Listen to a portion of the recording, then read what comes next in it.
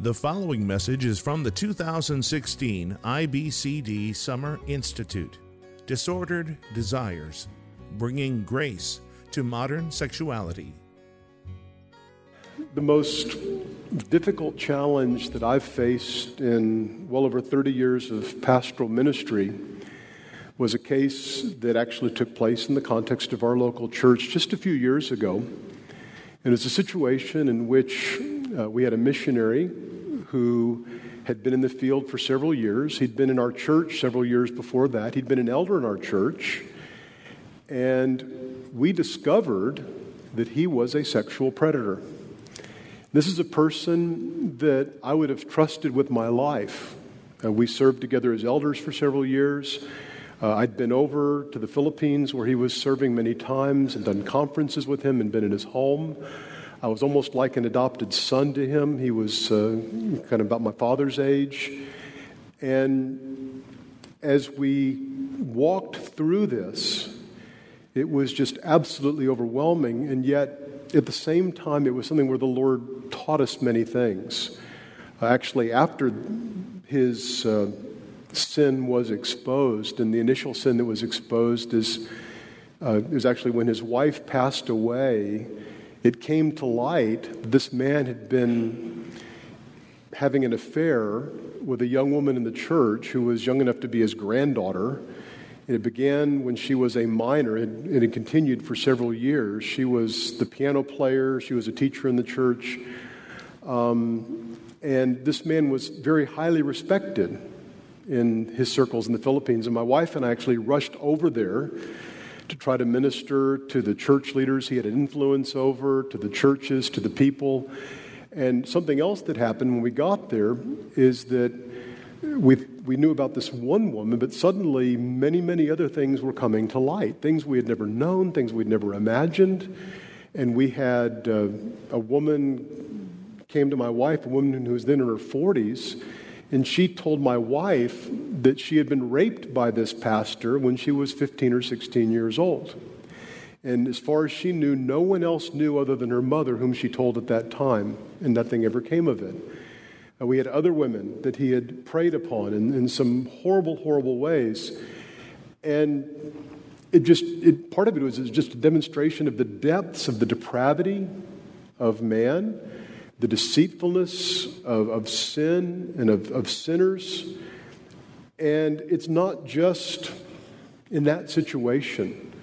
World Magazine reported not long ago of Matthew Lane Durham, who was sentenced to prison for sexually assaulting children at a Kenyan orphanage.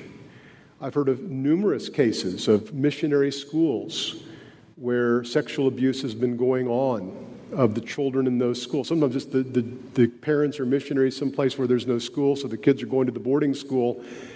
And the abusive parents, and I don't just mean, I mean sexually abusive house parents or the people running these schools will tell the children, well, if you report us, if you tell your parents what's going on, then they're going to leave the mission field and people are going to go to hell because they're not going to hear about Jesus. So you have to keep this quiet. In Fallbrook, not long ago, there was a babysitter who was using contacts at his Baptist church and was found guilty of molesting various children. And there's just case after case after case. It's something that's happening in many local churches, in a very prominent church. And it's been in the national news for a few years now. There's a great scandal over allegations of sexual abuse, sexual activity by a leader in the church, which the church covered up, apparently, rather than reporting and dealing with in a legal way, and I would also say in a biblical way. And one thing we're going to get to, which is something I'm pretty sure you're all aware of by now, but when these things happen, the tendency, and actually in most all these cases I just mentioned, the tendency is that something so embarrassing, so shameful, so complicated, you just kind of want to make it go away. And yet, I would say biblically, it has to be fully exposed in spite of the fact that it's making a really, really big mess. And problems have been compounded when things have been hidden, swept under the rug, dealt with incompletely. And what I want to do is look at an example in 2 Samuel 13. First of all, the first part is going to be 6 lessons learned from unthinkable sexual abuse. And then the second part of the talk is going to be how can we protect our churches, our families from sexual abuse. And some of this relates to the talk that Sam gave, is that pedophiles would like to use the same rationale that he was talking about in terms of gender issues, saying, well, that's just the way I am.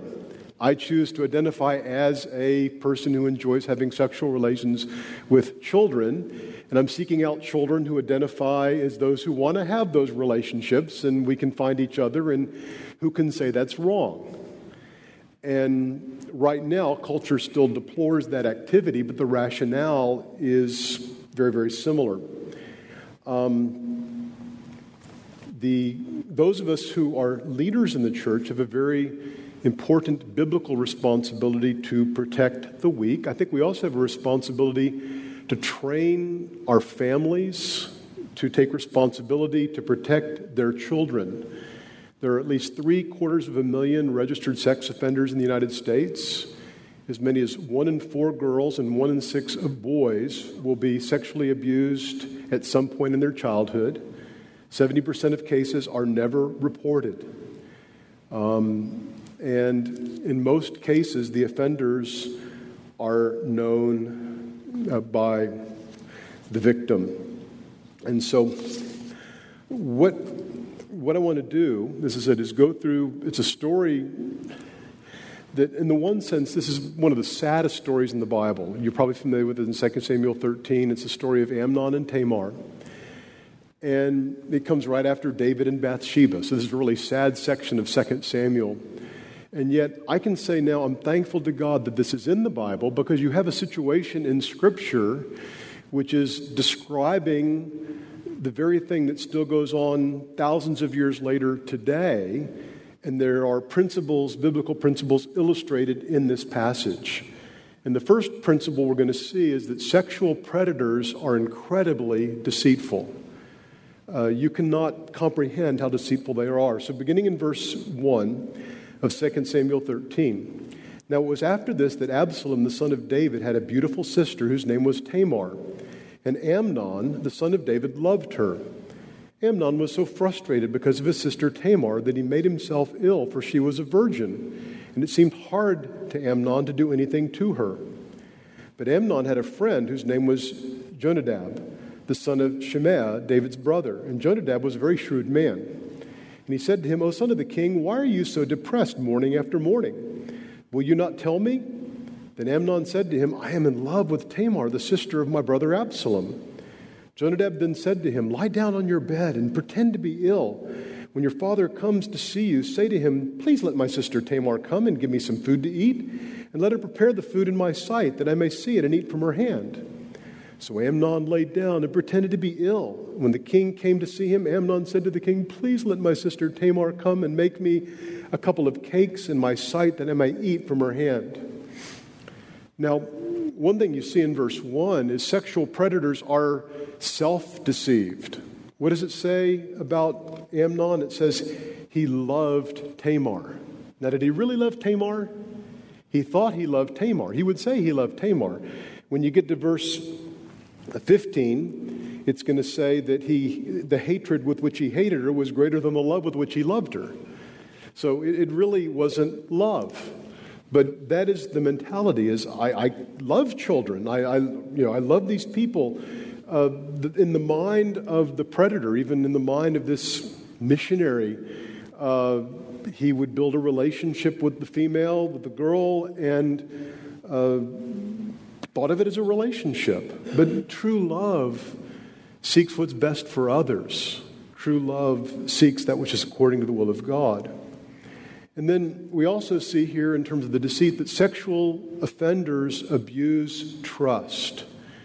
Amnon had the trust of his father, some trust of his sister. He's the crown prince. He's perhaps the future, could be in line to be a king in Israel, at least from the perspective of the people at that time. And even there, he found this to be hard. But he had a friend who could help him make a plot. There are people today in churches, even in small churches, in evangelical churches, who really, really want inappropriate relationships, be it with young women, children, and they're willing to go to great lengths to get what they want, including creating an entire image. I mean, with this missionary, I really thought I knew this guy well. I really thought he believed the things I believed and was committed to the Lord. And we were close to them. I heard him preach. I saw him counsel. And yet he was living a complete double life. And here, as Jonadab creates this plot to get Amnon alone with Tamar by pretending to be ill, which is what's going to happen as we keep reading, that's what this predator would do. And we heard his method of how he would get himself alone. Like he would have a carload of people. He had a car. Not many people in that part of the Philippines had a car. And he'd be dropping people off by Bible study. He'd always arrange to have the young woman as the last person in the car. And then things would develop from there. As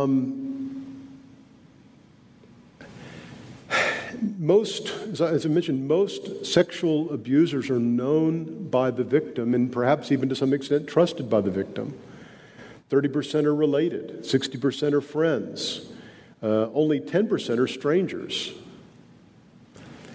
And then you can see, again, predators do a lot to get what they want. And this is something, again, we're thinking of families that just through IBCD, we have a lot of these cases coming to us over the years. And you'll see some of the families, and they think they are the ultimate sheltering family. They're the homeschool family. They think they never let their kids out of their sight. And it's incredible in terms of how these things can happen. And there's one sense that in a fallen world, we as parents or we as church leaders cannot completely ensure these things will never, never, ever happen. But those who practice these things have an incredible commitment and an ability to get past the guards that people try to put up. And churches, though, are often very soft targets. In the same way that a terrorist might identify a soft target, for a predator, a church is a place where there's grace and there's trust.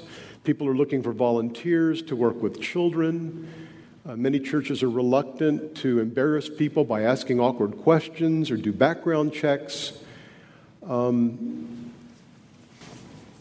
other point I want to talk about, too, in terms of church, in terms of abuse, I would look at abuse not only as forcibly against someone's will, imposing yourself on that person, like Amnon will do to Tamar, but there's another respect as well that really is in the previous story in chapter 11 with David and Bathsheba, and that is a person who is in a position of respect and authority. For example, a pastor, a youth pastor. It is an abuse of that authority, in addition to all the other aspects of sin, for that person to use that position of power, respect, and authority to become involved even in a consensual relationship with someone under their care. And there are cases, again, of like a pastor who's counseling a woman in the church. It's not just like, it's bad enough for any man and any woman to commit adultery, but for a pastor with a woman in the church, he is to be the spiritual leader, the protector, the shepherd. And it is a horrible abuse of that authority for him to engage in a relationship like that. Likewise with a youth leader or a youth director. And I've had not long ago a case where somebody called me and there was a situation where a young married woman was having major problems, and a lot of them seemed to stem back to that she had been having a sexual relationship with the youth pastor of the church in which she grew up, starting when she was 15 or 16. And she has some responsibility for that, but it is beyond contempt in terms of the person in spiritual leadership in that position to have done that.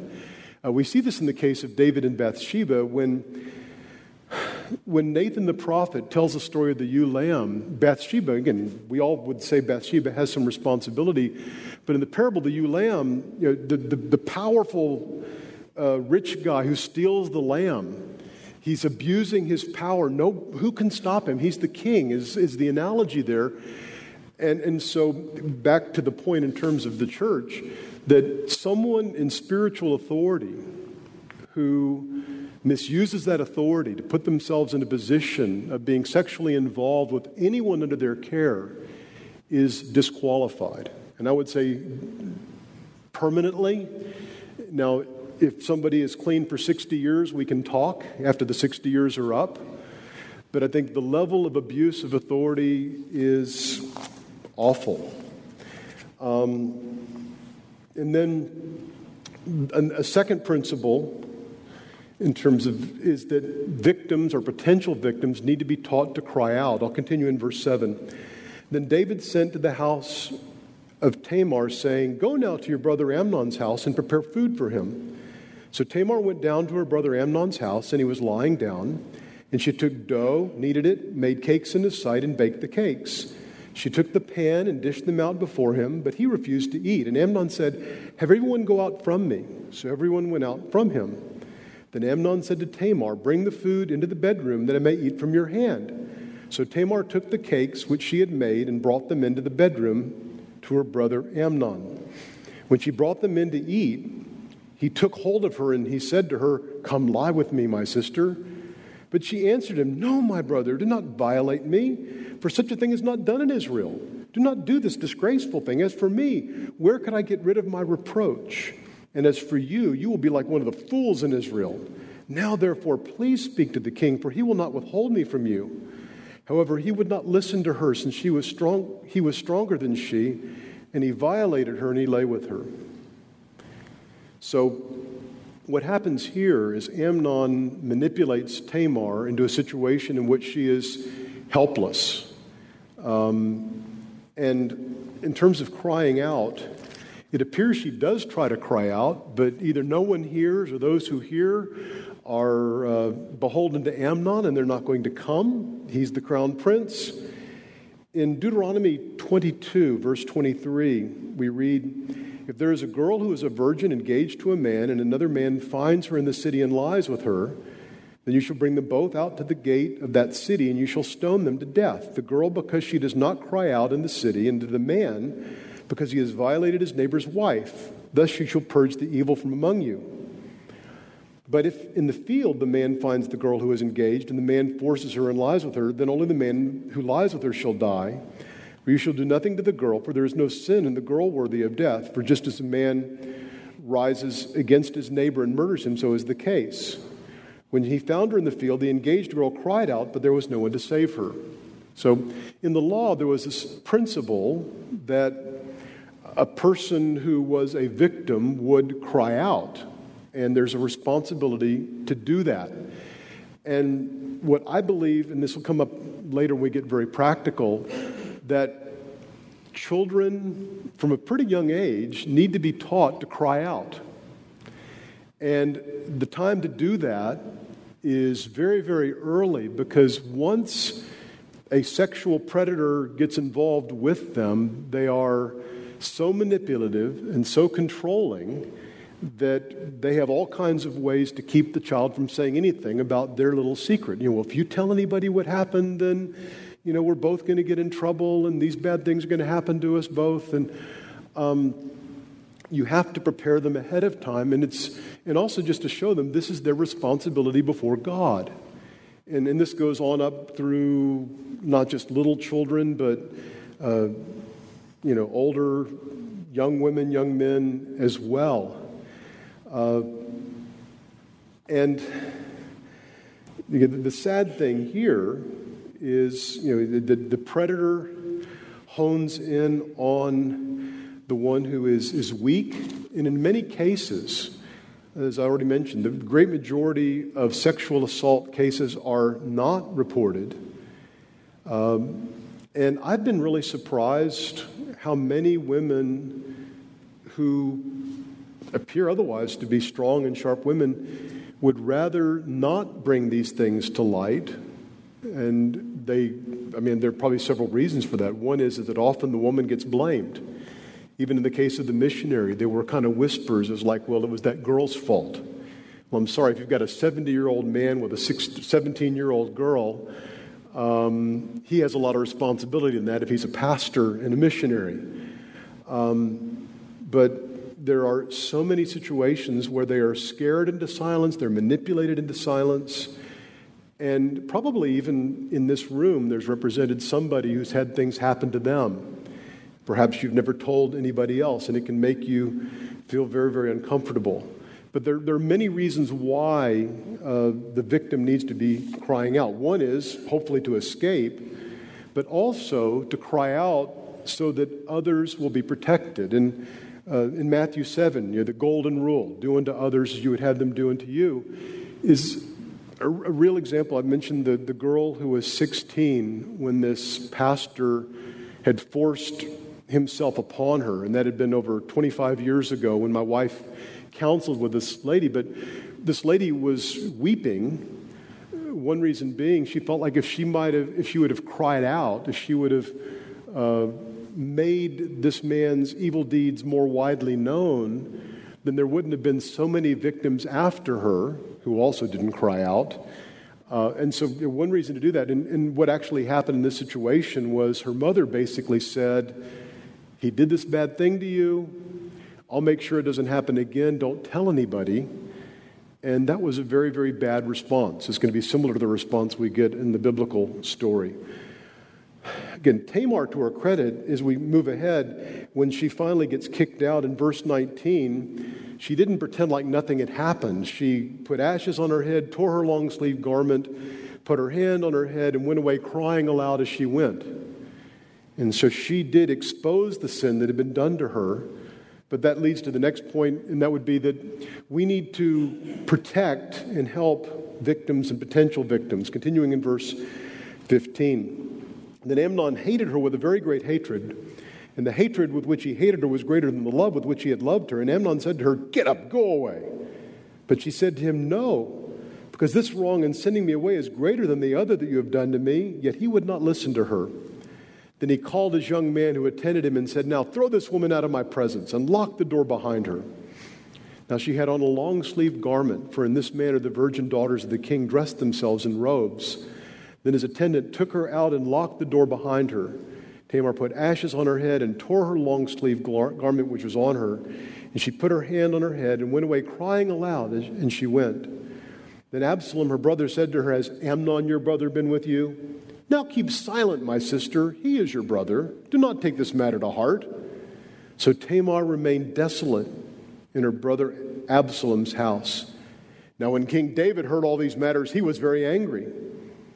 But Absalom did not speak to Amnon either good or bad, for Absalom hated Amnon because he had violated his sister Tamar. Now this whole situation is just a train wreck. And one of the, when you read the story, again, what's so real about it is the same failures to protect happen in this day. I mean, you could go back to the earlier part of the story. Probably David should have known better than to put her into that vulnerable situation. I imagine he knew something about the character of his son. And then you have poor Tamar, who's left desolate, cast off after being violated, crying out. And her cry is a cry for justice. It reminds me in Genesis 4 when the blood of Abel is crying out to God. And poor Tamar is crying out. And what does David do? David's the king. What's he supposed to do? What does the Bible say is to be done? Well, you either kill him, you either execute him, or you make him marry her with no option of divorce, is what the law would have said. And this is David's failure as a father. In 1 Kings 1:6, this is speaking of another son of David, Adonijah. It says, his father had never crossed him at any time by asking him, "Why have you done so?" David apparently did not have the courage to confront his adult sons with their sin.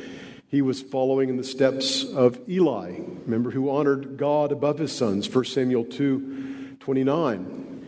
Perhaps David's inability to take action here is because he had been guilty of the same thing. He had stolen. He had he had overpowered essentially Uriah by killing him and stealing Bathsheba and taking her as his wife. So even Absalom, now we know as we keep reading, Absalom's going to deal with it. He's going to kill Amnon. He's going to ambush him. But he doesn't tell her that, and that's not necessarily the biblical response. But what he says to her is actually what victims are often told. Now keep silent, my sister. He is your brother. Do not take this matter to heart. And I've actually heard cases of the same things, where a teenage girl has been sexually molested by an uncle or a grandfather. Keep silent. He's your uncle. He's your grandfather. Don't tell anybody. It would bring scandal and shame to the family. Yeah, we all know he's that way. Don't get alone with him. It's your fault if you do. And sometimes my wife and I have talked to these people, the victims, 20 and 30 years later, and they're still struggling with the shame and confusion and guilt over what's happened to them. And so, when Absalom asked the question, has he been with you? I mean, that's an appropriate thing to ask sometimes, is that, has anyone touched you in a way that makes you feel uncomfortable? Help me understand what happened. There's actually real cases. In one case, a church secretary saw a woman coming out of the pastor's office, and she looked extremely flustered and uncomfortable and awkward. And it led to the woman who came out of the office being asked, "What's going on in there?"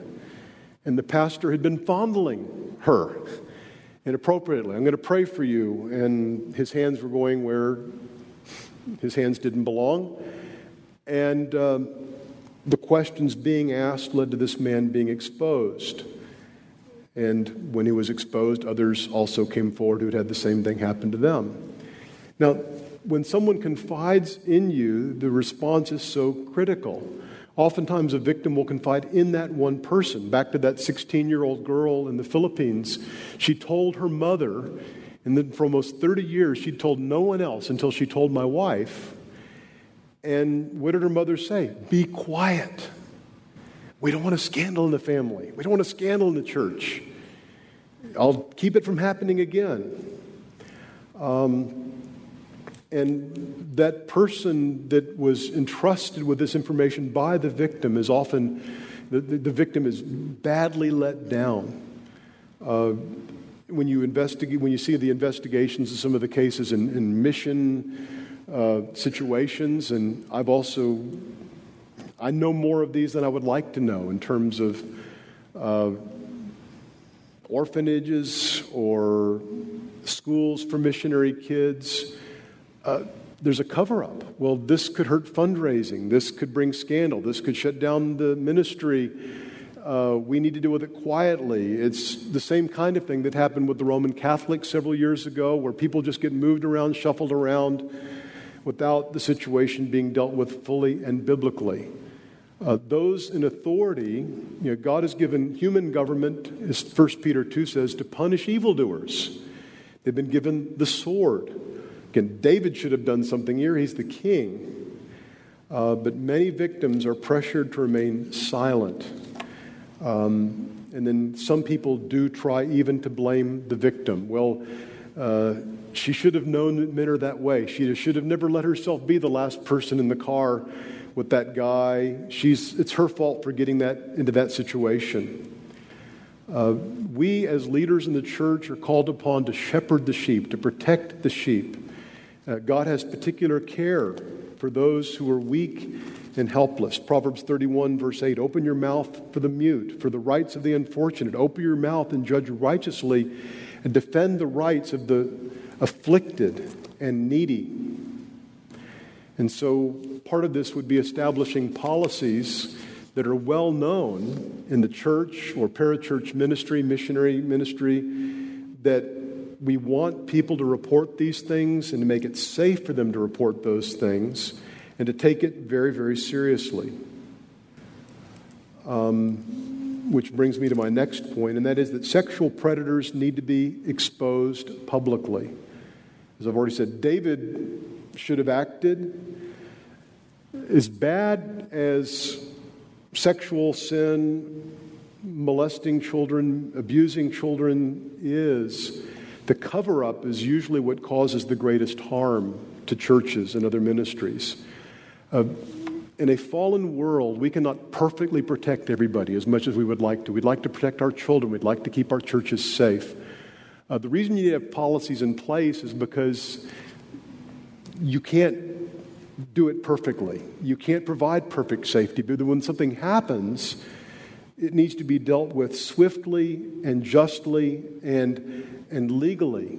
And the cases that have gone to the media, the cases that are now in the courts, is where the predators have been, again, we're going to deal with this in-house, and we'll just rebuke the guy and tell him he can't work with kids anymore, and we'll try to keep our eye on him. But then, sure enough, it happens later. And when we went to the Philippines, one of the things that was most distressing was actually first of all, as this man, and his initial sin was exposed, and then all of a sudden, people kept coming to us one after the other with things that he did.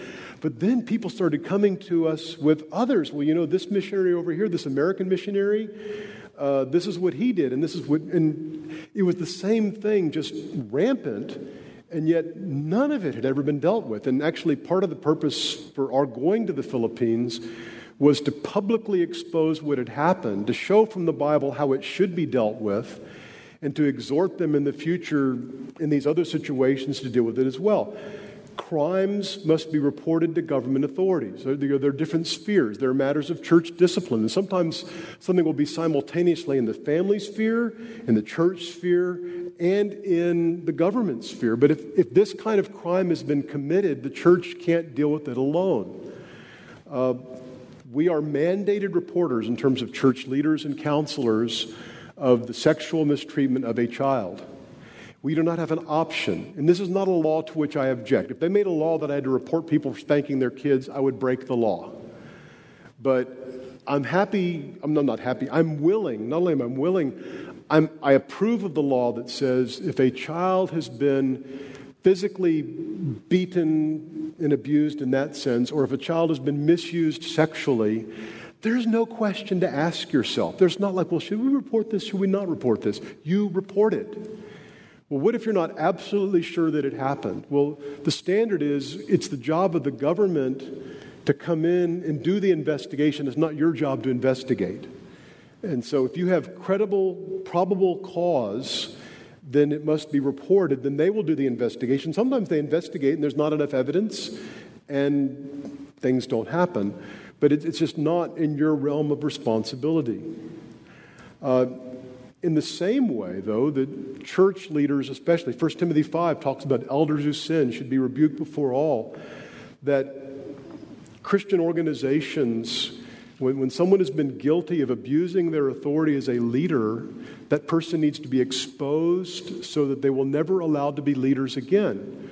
Or if someone is foolish enough to allow them to be a leader again, at least they have been warned of the character of that person. In the case of our guy in the Philippines, actually, it's a long story, but he actually moved to another little island, and he was attending a church there, and I contacted the pastor in this little island, and I said, you need to be aware of this situation with this man. It was actually very distressing to me because our missionary to this pastor would have seemed to be a person with some influence and some money, nice old man. And I laid out for the pastor what this person was guilty of, and the pastor did not seem to take me seriously. And he was allowing our guy to drive women around in his car and stuff.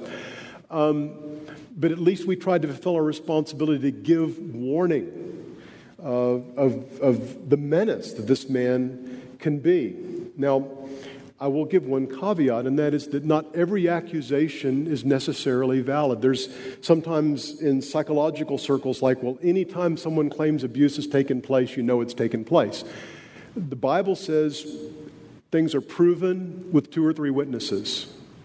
And I've had cases in counseling in which, again, I have a 15-year-old girl who's a stepdaughter, And she wants her own way. She wants the cell phone. She wants the freedom. She doesn't want to be told what to do, how to dress.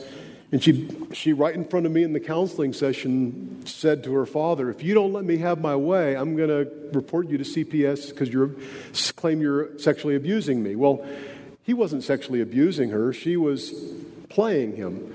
Now, I told him my answer would be to her, you go ahead and may God judge between you and me. But I'm not going to let you manipulate me in that way. So it's not that every single accusation is necessarily true, but every accusation needs to be dealt with seriously and biblically. And part of our big concern is, when you read the statistics about how many victims a typical predator has before they're caught or stopped, it's very, very alarming. And so when you learn about these things, you want it to be dealt with so that this person can be stopped from harming more people. And from the standpoint of what happened in the Philippines, again, our hope would be that as God works all things together for good, for those who love Him, who are called according to His purpose, is that the evil that was exposed in the wide circle of churches of which he was a part would change the culture of those churches to be a more biblical culture so that these things would not be tolerated, swept under the rug, but they would be dealt with forthrightly. And actually, it was an amazing series of meetings where I had all these pastors and church members in the affected churches. And I'm going through material very similar to what I'm going through with you in terms of how do you deal with these things biblically, talking about what had happened. And sitting on the front row was the adult son, who's my age, of this missionary. And he was approving of what I was saying. Now, that had to be so hard for him because he was looked upon as being the protege of the dad. And in a culture, and in their culture, the normal thing you do when these things happen is it's very shameful, very embarrassing. You just kind of push the guy out of the way, and we don't ever talk about it. But the son had the courage to say, even though obviously this is shameful to the family, it's embarrassing, the truth of the Word of God is more important than my embarrassment. And he was there to affirm, yes, this is true, yes, this is biblical, and we as the family stand behind what's being done, even though it's not the usual thing. Fifth is that victims need to be helped to deal with the past in a biblical way. There are a couple of resources I can mention for this. We had Steve Viers at one of these conferences a couple of years ago, and he wrote a great book called Putting Your Past in Its Place. And in that book, he has a section on how can you respond in a godly way when you've been sinned against in the past. And there can be a godly way and an ungodly way of responding to being sinned against. And so the gospel empowers us not to be controlled, not to be ruined by the bad things that have happened to us. Sometimes a victim has a false sense of shame. The passage in Deuteronomy about crying out. The girl who was in the field and she cried out, and no one could hear her. There's no guilt on her. There's no shame. She did nothing wrong. And so in that case, she needs to be helped she is a victim of a horrible, evil crime, but she herself is pure before God and should have a clear conscience about what's happened. One author writes, victims almost always feel responsible for what happened to them. Victims also can be tempted. Again, there are many things written about those who are victims of abuse are more likely to become abusers, are more likely to have problems in relationships. These are realities that what happened to the victim is going to be an influence on their life. This is a very important point. It's an influence, but it's not determinative.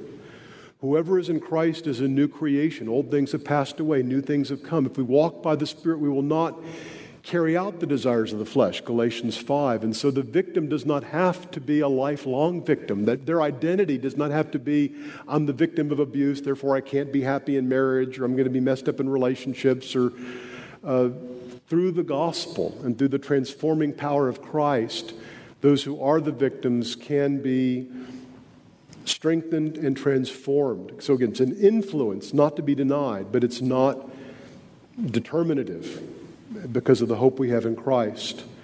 Now, there's another aspect, and I've gotten in trouble for saying this, but I'm not going to back off of it, and that is the victim may have responsibility before God for which she does need to confess. For example, back to Deuteronomy 22, she has a responsibility to cry out. So I'll go back to the girl who, when she was about 17, I think, with the 70-year-old missionary, and he was by far the more culpable. But she cooperated. She did not expose him. She did not stop it. And actually, they carried on in a consensual relationship for 10 years or so before this got exposed. And while she resisted at first, and part of the difficulty was she respected this guy so much, how could it be wrong? Because he's the guy everybody respects, is the tatai and all of this. But she still has responsibility for not crying out, and then she has responsibility to the extent she went along with it. Now, if we confess our sin, God is faithful and just to forgive our sin and to cleanse us from all unrighteousness. But part of what Steve Varr says is something bad can happen to us in the past, but we can respond to the bad thing in a bad way. She responded in a bad way by entering into the sin with the guy and carrying on for many years, rather than crying out, getting away, doing what the Bible says. That does not mean that she is to be shunned or, even denying that she was a victim of his horrible mistreatment of her. But she too had issues to deal with. And in this particular case, this gal got with someone who's been getting trained in biblical counseling and met for a long time and is doing a lot better, thanks be to God, and has actually been restored to her church. And then likewise, victims need love and comfort and hope. God heals the brokenhearted and binds up their wounds. They need to have a help, and this is something that's kind of beyond my topic tonight because of time, but in some of the resources that are listed on abuse, my little booklet on abuse, they need to be able to see the past and their suffering in a biblical way. A great biblical example to go through would be the life of Joseph. He was physically abused by family members, almost unto death. And at the end of Genesis, when he can say, when his brothers are fearing he's going to kill him, he says, "Am I in the place of God? You meant it for evil, but God meant it for good." And when he says, "Am I in the place of God?" he's saying, it's not my job to judge. As Romans 12 says, "Never take your own revenge, beloved, but leave room for the wrath of God. Vengeance is mine, I will repay, says the Lord." And that's even where Absalom got it wrong. Yes, Amnon deserved to die, but it wasn't Absalom's job to do that. But this is, the justice of God is among his wonderful attributes. And that is that whatever Amnon has done, or whatever somebody has done to you, even if they escape human justice, and in some cases the family covers up, or the church covers up, or the government doesn't do the job, or they don't think they have enough proof, God knows what happened, and God will bring justice. And you'd have to be obsessed by getting justice, because God will bring justice in His due time. And God somehow will work good through this.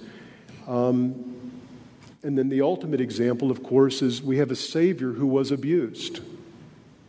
We have a Savior who knows what it's like to be horribly mistreated. And He has compassion upon those who are similarly mistreated. And we must put our ultimate trust in God and not in people. So those are going through the Amnon and Tamar. Now, the last 10, 15 minutes, what I want to do is go through what we can do on a practical level. And I should mention, actually before I jump to that, another wonderful resource for victims of abuse is a book called Rid of My Disgrace by the Holcombs. And going through the emotions, the struggles that a victim of abuse has, and how the Bible, how the gospel helps someone to overcome that Very, very helpful. Another book also is Sexual Abuse, Beauty for Ashes by Bob Kellerman. And this actually goes through a case study of a married couple where the wife is having struggles and she has to deal with things that happened to her before she was married in her younger years. And again, using the Amnon and Tamar story and helping her to see the situation as God sees it and to be able to live beyond that instead of living as a victim. And this, in terms of what can be done to protect our churches from sexual predators, there's a wonderful book by Deepak Reju, who is at Capitol Hill Baptist Church, where Mark Dever is pastor, the 9 Marks guy, called On Guard, Preventing and Responding to Child Abuse at Church. And a lot of what I have here is really from his material. When approaching this subject, don't think it can't happen to you. Don't think that sexual predators are kind of these monsters you can identify, like that real creepy person that came in. That must be a predator. Don't assume you even really know the people in your church. I thought I knew this guy in the Philippines. I didn't. Don't assume your church or your home are completely safe. And then you need to be aware of the types, techniques, and targets of sexual predators. How persuasive they can be, the time and effort they'll go to. Again, like Amnon, grooming their victims, setting up situations, and realizing the kinds of situations they target, the scouts, campouts, churches. In churches, also, people are taught to respect authority. A lot of the stuff that went on, apparently, in another major Christian organization was all about authority and respecting the guy on top. Well, if you're a predator, it really helps. Everybody's supposed to absolutely obey you and never question you. Strategies for protecting your church against abuse. Create and implement a written child protection policy. And he actually has in here appendices with examples for this. Just rules that you will follow in your church, that you will never allow a child to be with an adult in isolation. There will always be 2 adults there. I mean, even if nothing happens, if an accusation comes up, you don't have a witness. So you don't have isolation, you have more accountability. You have a procedure in place already and a policy for reporting and responding to abuse. You have a check-in and check-out process. Church membership, that people can't work with children unless they're members of the church. Screening and verification, a written application to work with children, reference checks, asking awkward, tough questions in your form. Have you ever been this or that? And then do the background check, fingerprinting, checking them against the register of predators. He even talks about designing your building. That's not something most of us have the luxury of doing, but windows and just no obstructed places, training staff and volunteers, and then just preparing the church before it happens and being aware of resources in the community. And then to have a strategy in place when abuse happens, again, you will report.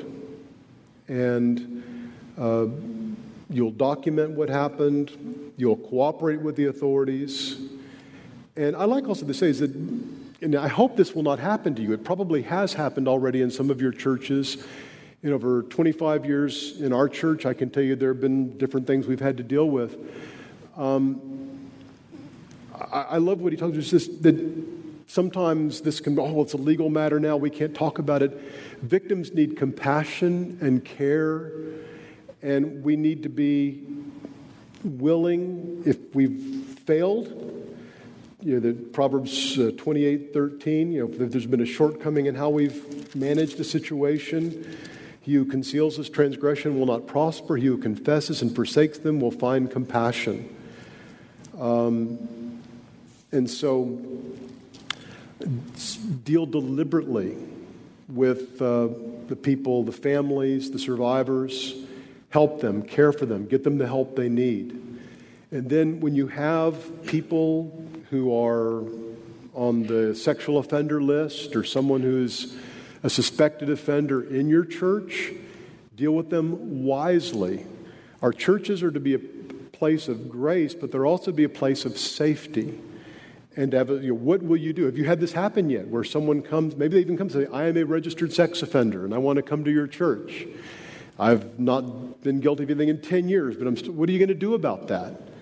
Some would say, well, you must always be physically present with a minder whenever you're in the facility. You must not go to these places.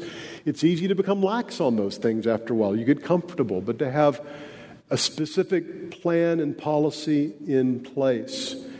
In this book, he has appendices in terms of writing the policy, how do you talk to your kids about it, screening applications, and even some training scenarios. Another resource I'd like to recommend, and I mentioned earlier the book Rid of My Disgrace, which is dealing kind of with adults who have in the past been victims of sexual abuse or at present. This is a book the same people wrote, Justin and Lindsay Holcomb, God Made All of Me. And this is a little book for children, really to teach them to be prepared to cry out, to prepare them for the kinds of things that can happen in an evil world. And basic principles in this is you explain to your child that God has made their body. They need to know the proper names of the parts of their body, especially the intimate parts. You need to talk to your child about these things, differentiating between good and bad touch.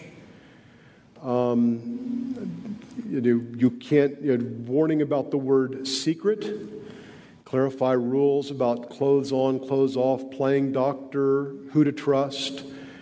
And then the need to report, to come to an adult quickly, come to a parent quickly if anything suspicious or inappropriate may have happened.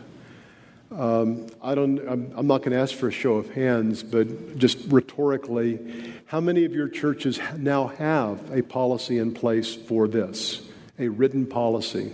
And if not, that is something that is urgently needed and required. It's something you need to talk about with your volunteers.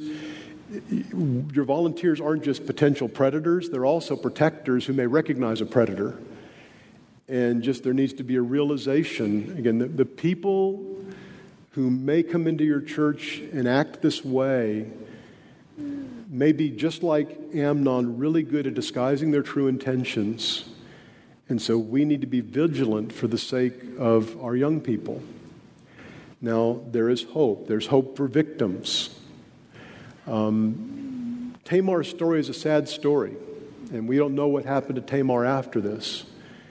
We do know, though, that for a believer, even as Sam was talking about, our ultimate hope is not that we would live a life where bad things would not happen to us here. Our ultimate hope is at the end of the story in Revelation, the marriage with Christ, who is the perfect and loving husband who cares for us.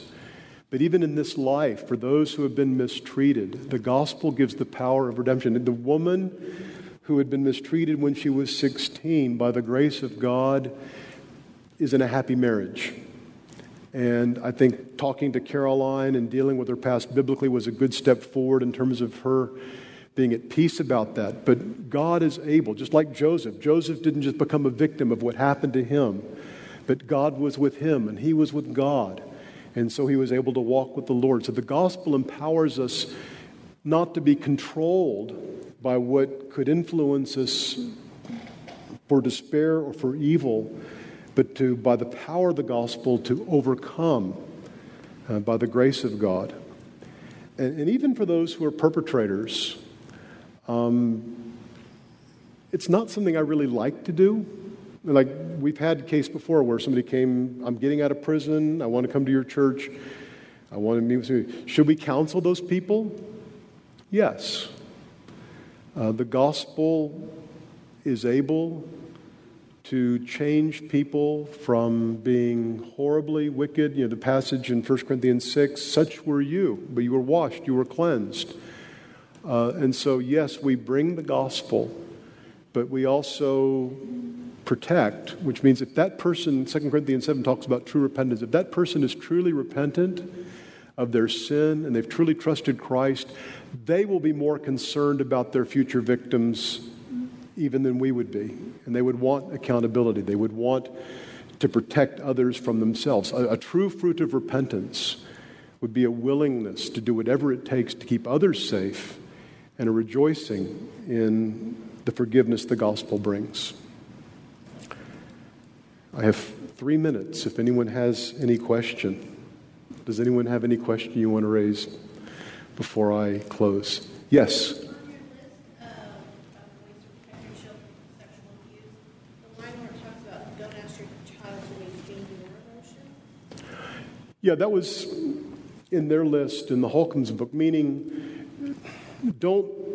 they were saying, and you'd have to read it in the context of the book, or I think it's on the website in the link, that your child isn't there to be your emotional support, is what they're getting at.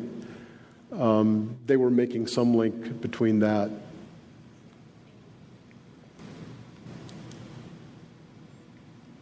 Yes? This pastor missionary had abused dozens and dozens of Several, at least, that I know of. He had like 30 years, 40 years. 45, 50 years.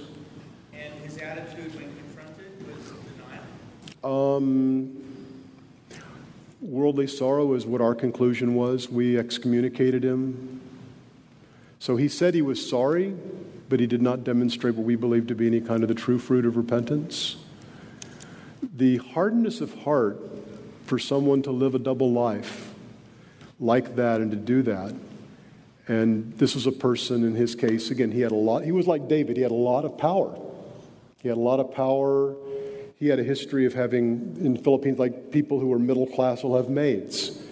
And he had abused some of them over the years. And, as a pastor, young girls in the church, and he had a level of respect and power that most of us would not experience much in life. Even the way they would view their pastors would probably be at a higher level than we would. And I mean, I'm not saying God can't bring someone like that to true repentance, but even I'm still good friends with his son, and his son and I, neither one of us think he's truly repentant. Are there guidelines as to how often background checks should be done? There's more details on that in the book. I know our church has a policy of doing a background check on someone who wants to be a worker. I think we fingerprint them, and there's some process. Actually, Marcia's the one who does it, who's out there, who helped you with registration. And so there's a procedure we go through to make this person is not on a list of sexual offenders that had to register. So it's not a foolproof method, but at least it's something. Yeah, I guess the question I'm asking is, you can do the background check when they're coming in. Right. Maybe 5-10 years into the ministry, should we be doing Yeah. a background check? You might make that part of your policy would be every so often to do it again. It could be. And all these are safeguards. And part of it's going to be, like every other evil in the world, you can have alarm systems on your house and guns and everything else. Somebody could still steal your stuff. But I'll also say that if you have these things, the likelihood is significantly diminished. And some churches are just wide open targets because there's such trust and there's not policies in place. And I guess in the same way that if a house has a bunch of security stickers and things in the yard and alarm bells on the outside and a picture of a gun in the window, probably they'll go to the other house and not your house. And so we want to make our churches very unsafe places for predators. Let me pray. Father in heaven, we thank you for your word and passages that are just so sad and yet so real of what sin has done to the world. And Lord, we thank you that even for those like Tamar, there is hope. I thank you for her integrity of not going along with the sin, of crying out and of valuing purity. And I thank you for the hope that the gospel can bring to someone like that we can be made completely pure in Christ, and that you have compassion for victims, and you bring justice to perpetrators. Help our churches to be safe places. Help us to have the courage to do what is necessary to protect the little ones entrusted to us.